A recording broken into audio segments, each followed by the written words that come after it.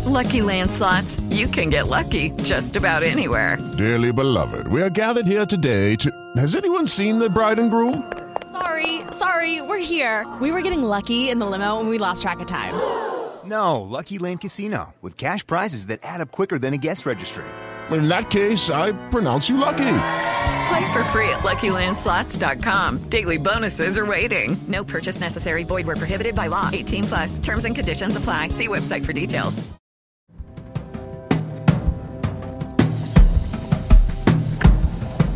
Welcome to Screen Talk, IndieWire's movie podcast. I'm Eric Kuhn, the executive editor, joined by Ann Thompson outside at the Telluride Film Festival back in the mountains of Colorado. It feels good to sit here with you, Ann, and talk about movies, even though we've been in person for a couple Screen Talks since the world turned upside down, because Telluride is a unique experience. It's intimate, it's personable. We watch a shitload of movies over the course of Labor Day weekend. But we also see a lot of people. We see a lot of people. We went up to the brunch, which is the opening day ritual. Everybody piles into a bus and goes up a windy, scary road up to the top of a mountain. I got to hang out with my traditional seatmate, Eugene Hernandez of the New York Film Festival. And I sat with some Sundance folks who were scoping things out for their edition in January, because each time one of these things comes around, everybody's trying to figure out, well, how does it work? We did Cannes. That was a wild, chaotic experience. This is different. Now, we talked about this a little bit before, but the story has developed a tad.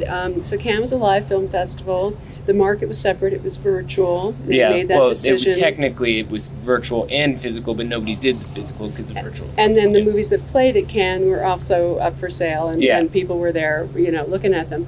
But this festival is live only, and there is no virtual component. Although, of course, we've been given some links and some screenings before we got here, which is why it's possible for someone like David Ehrlich, our chief film critic, to actually appear to be reviewing one film after another. Right, yeah, it wasn't just like he's got two brains or something, or we cloned him. But I have to say, the other thing about what you're pointing out here is that it's not, one thing you realize when you're on the ground at a place like Telluride is that you couldn't do a virtual version of it. It wouldn't work online. It's so specific to the nature of the audience. It's this intersection of some regular folks who have just been coming here. They buy the badge and they just come to the festival and they're not in the industry. You have Academy members who are here just to watch movies for fun. Some of them didn't come. You have patrons and you have industry people and media people. I will say that there are fewer people here than usual. The screening rooms are not packed to the gills with people turned away.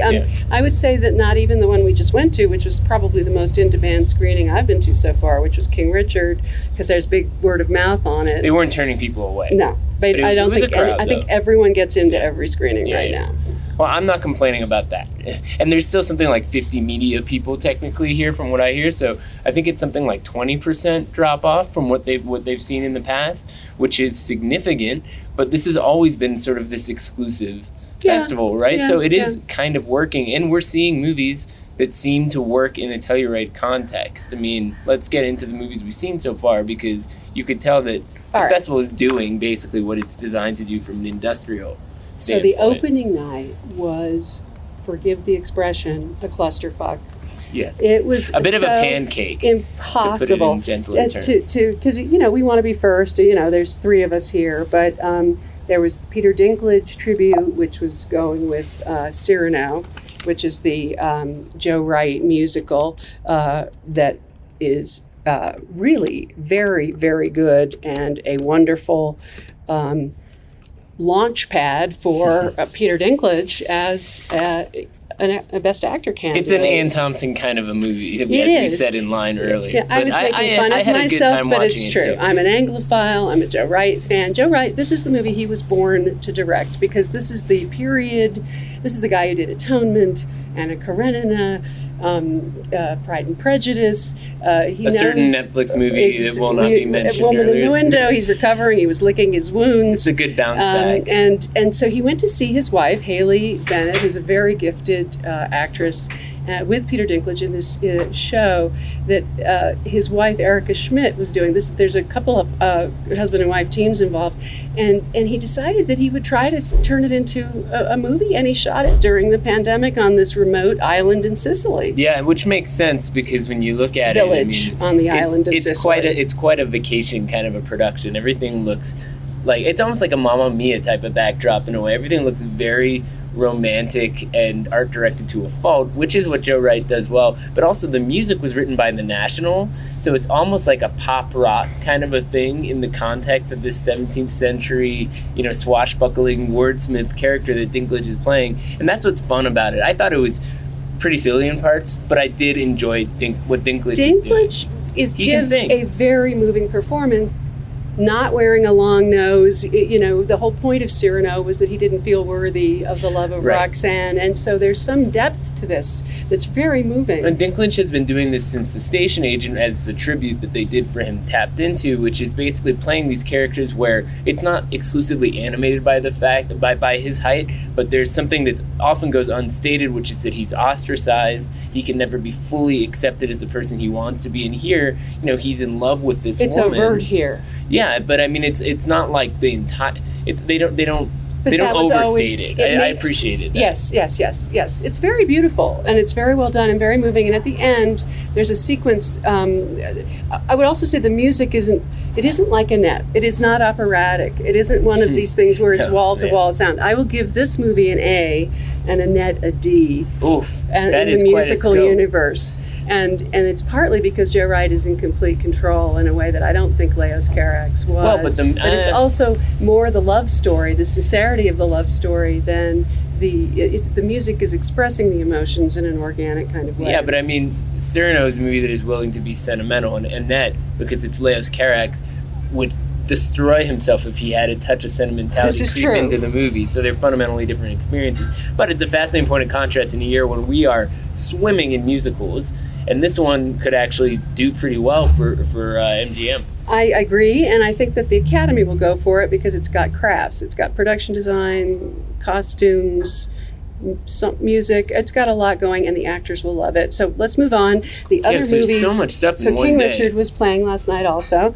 So this of course, we've been hearing buzz about how Will Smith is making a very, very big comeback here as another Best Actor candidate. Absolutely. I think he may even be some kind of a front runner looking at what this movie is, because playing Venus and Serena's very dedicated, very overconfident father it's one of those gambles where at first obviously you see the actor and you know him and he's playing a certain kind of kooky type, but he gradually makes the case for who this person was, and then in the credits you see the documentary footage of the real Richard and you realize how accurate the performance is. And the director, tell us about, so I love this story about how Jada Pinkett Smith, this is a project that was being developed by Will Smith and his wife and their production company, and she picked up on this director. Yeah, so Reynaldo Marcus Green, he's a part of a sibling filmmaking duo. His older brother Rashad Ernesto Green has also made some movies, and they make indies and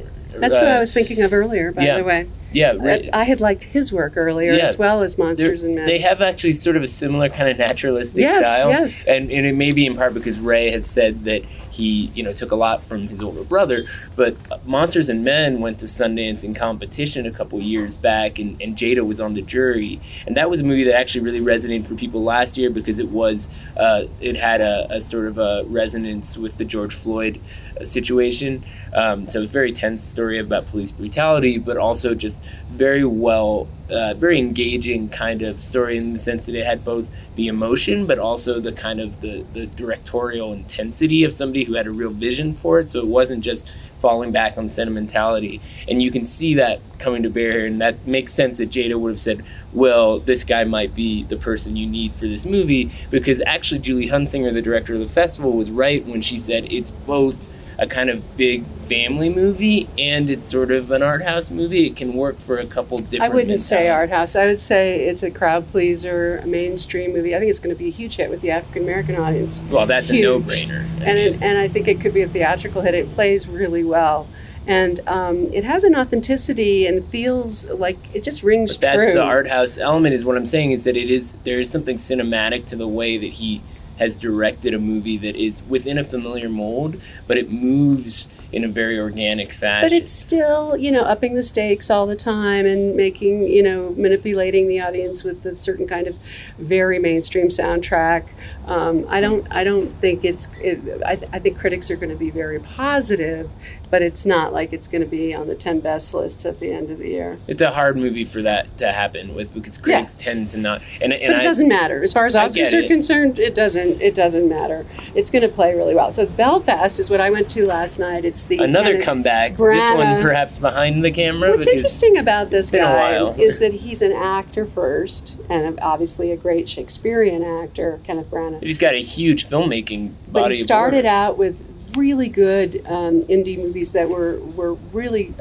I've always respected him as a filmmaker, and for him to pull off Thor was a big deal. It was a little self-serious, but sure. But he's done. Teed up Taika. He's done a lot of Hollywood stuff, and I think he needed. So during the pandemic, he took the opportunity to dig into a true story from his past, which was the pivotal time in 1969 when he and his family were experiencing the troubles in Belfast, in Northern Ireland, and what happened. And it's black and white, and you could compare it to Roma. It is his Roma. I mean, I think like every filmmaker now who has a certain substantial body of work wants to make their Roma at some point, and it's not only is it black and white, but it's so clearly about his experience as a childhood in very specific ways, his relationship to his grandparents, watching these movies Karen like Chitty Hines Chitty Bang Bang. And Judi Dench are really charming. I mean, unbelievably charming. But so are his parents, played by Katrina Baif of Outlander fame, and as well as Jamie Dornan, who actually was very good. Jamie Dornan, which I have to say, it is funny how last year nobody was really talking about Barb and Star and how funny he was in it, but that guy has range that is hiding in plain sight. I think the thing about Belfast is, again, I mean, maybe it's Kenneth Branagh's Roma. It's not as sophisticated in the same kind of way. It's very straightforward. It doesn't take as big a swing. Yeah, but it is. It's a smaller picture. It is involving. It's very well acted. It could have gone into more depth about the actual context.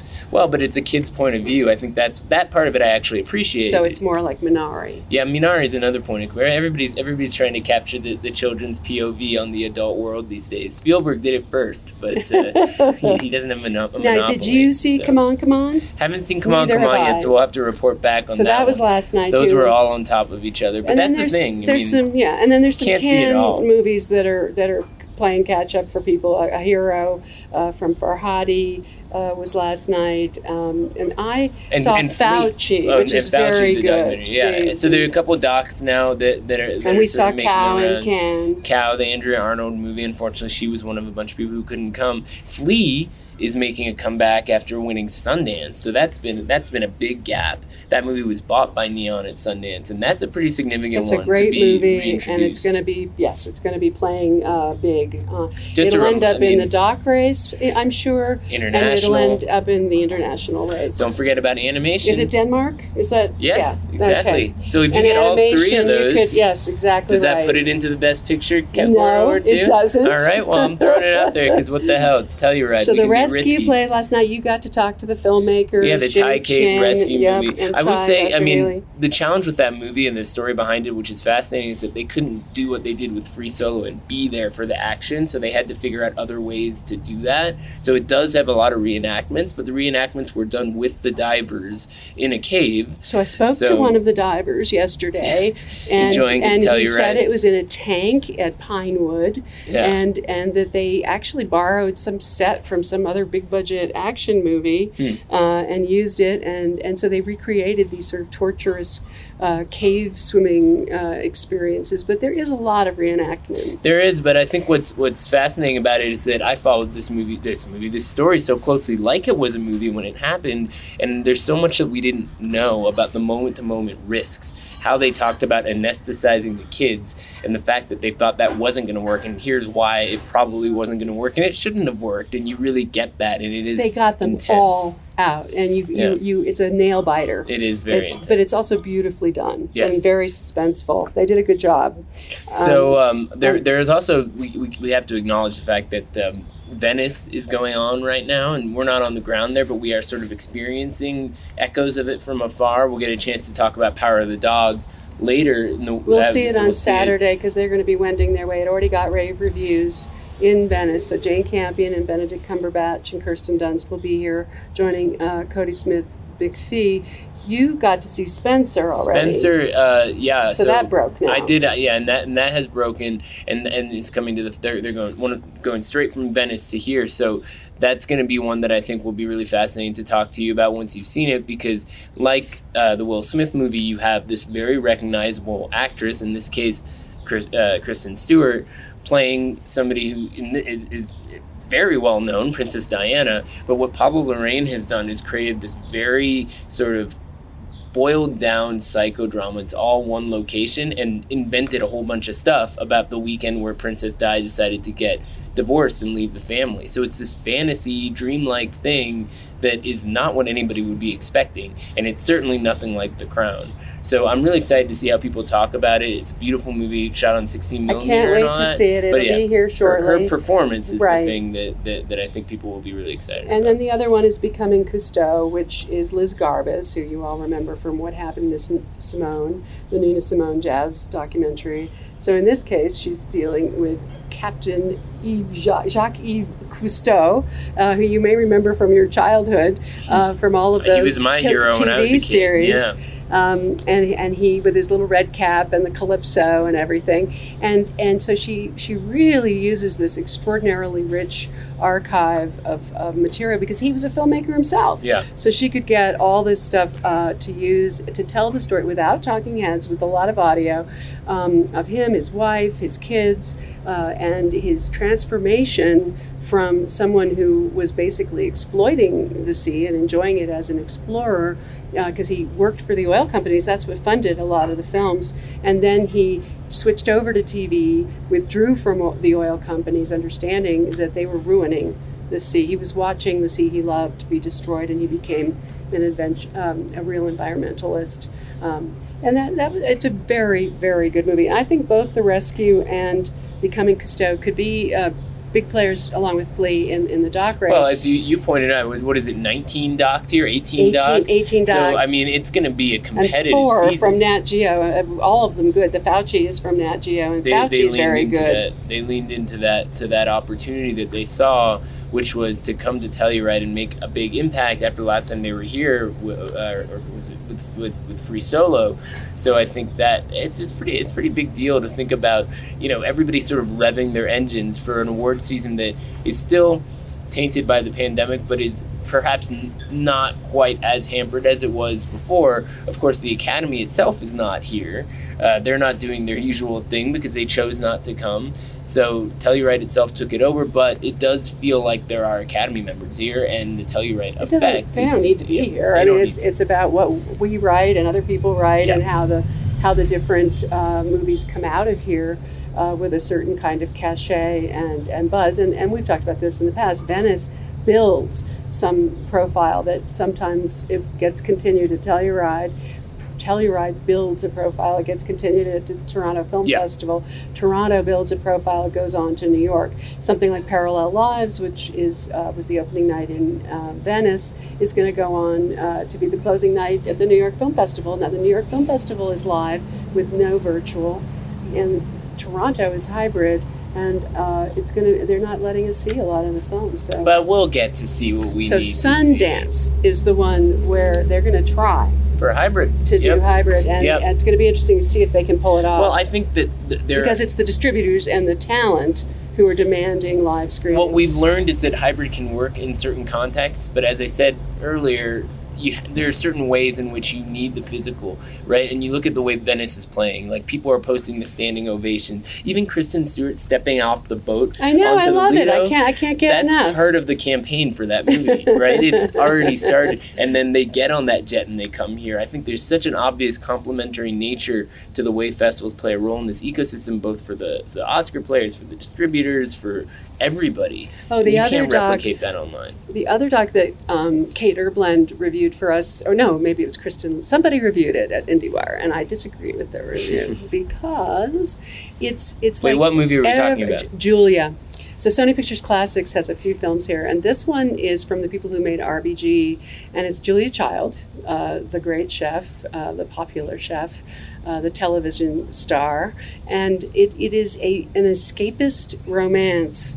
And I'm not going to make claims for it as the greatest movie documentary ever made, but it's actually really fun and sensuous and delightful and kind of an escape from a lot of the craziness we're living through right now. Well, I haven't seen that one. The escapism that I've seen at Telluride, which is completely outside of the paradigms of Oscars and all that stuff that we've been talking about, is Marcel the Shell with the shoes on. I missed that one. Some people may remember it's this Jenny Slate viral video from like over 10 years ago. And this filmmaker, Dean Fleischer Camp, and her, what they do is she does this high-pitched voice for this adorable little character that's a talking shell, and they actually made this mockumentary about Marcel, who's this cute little shell but also lives in this empty house, and you gradually figure out there used to be more shells and they vanished and you don't know why. Marcel's life is actually kind of sad and lonely, and it's a good little stop motion movie that is doing things on obviously, you know, in a very resourceful way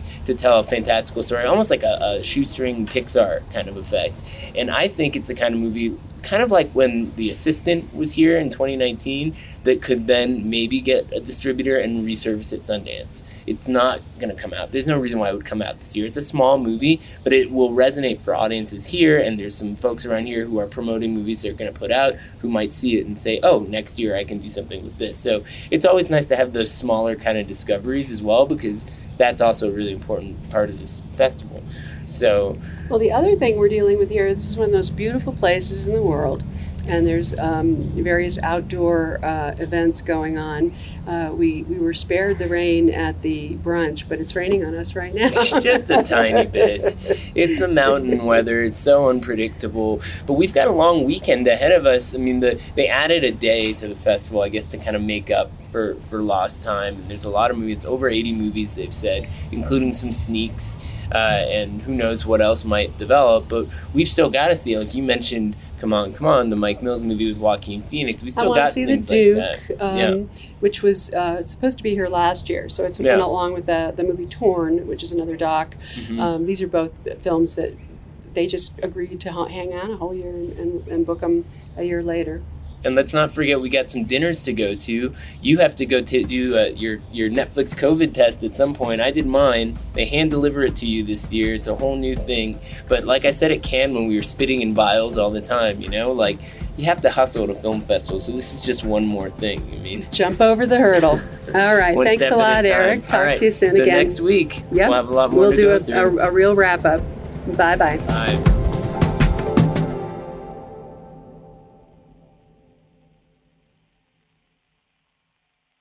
With the Lucky Land Slots, you can get lucky just about anywhere. This is your captain speaking. We've got clear runway and the weather's fine, but we're just going to circle up here a while and get lucky. No, nothing like that. It's just these cash prizes add up quick. So I suggest you sit back, keep your tray table upright, and start getting lucky. Play for free at LuckyLandSlots.com. Are you feeling lucky? No purchase necessary. Void where prohibited by law. 18+ terms and conditions apply. See website for details.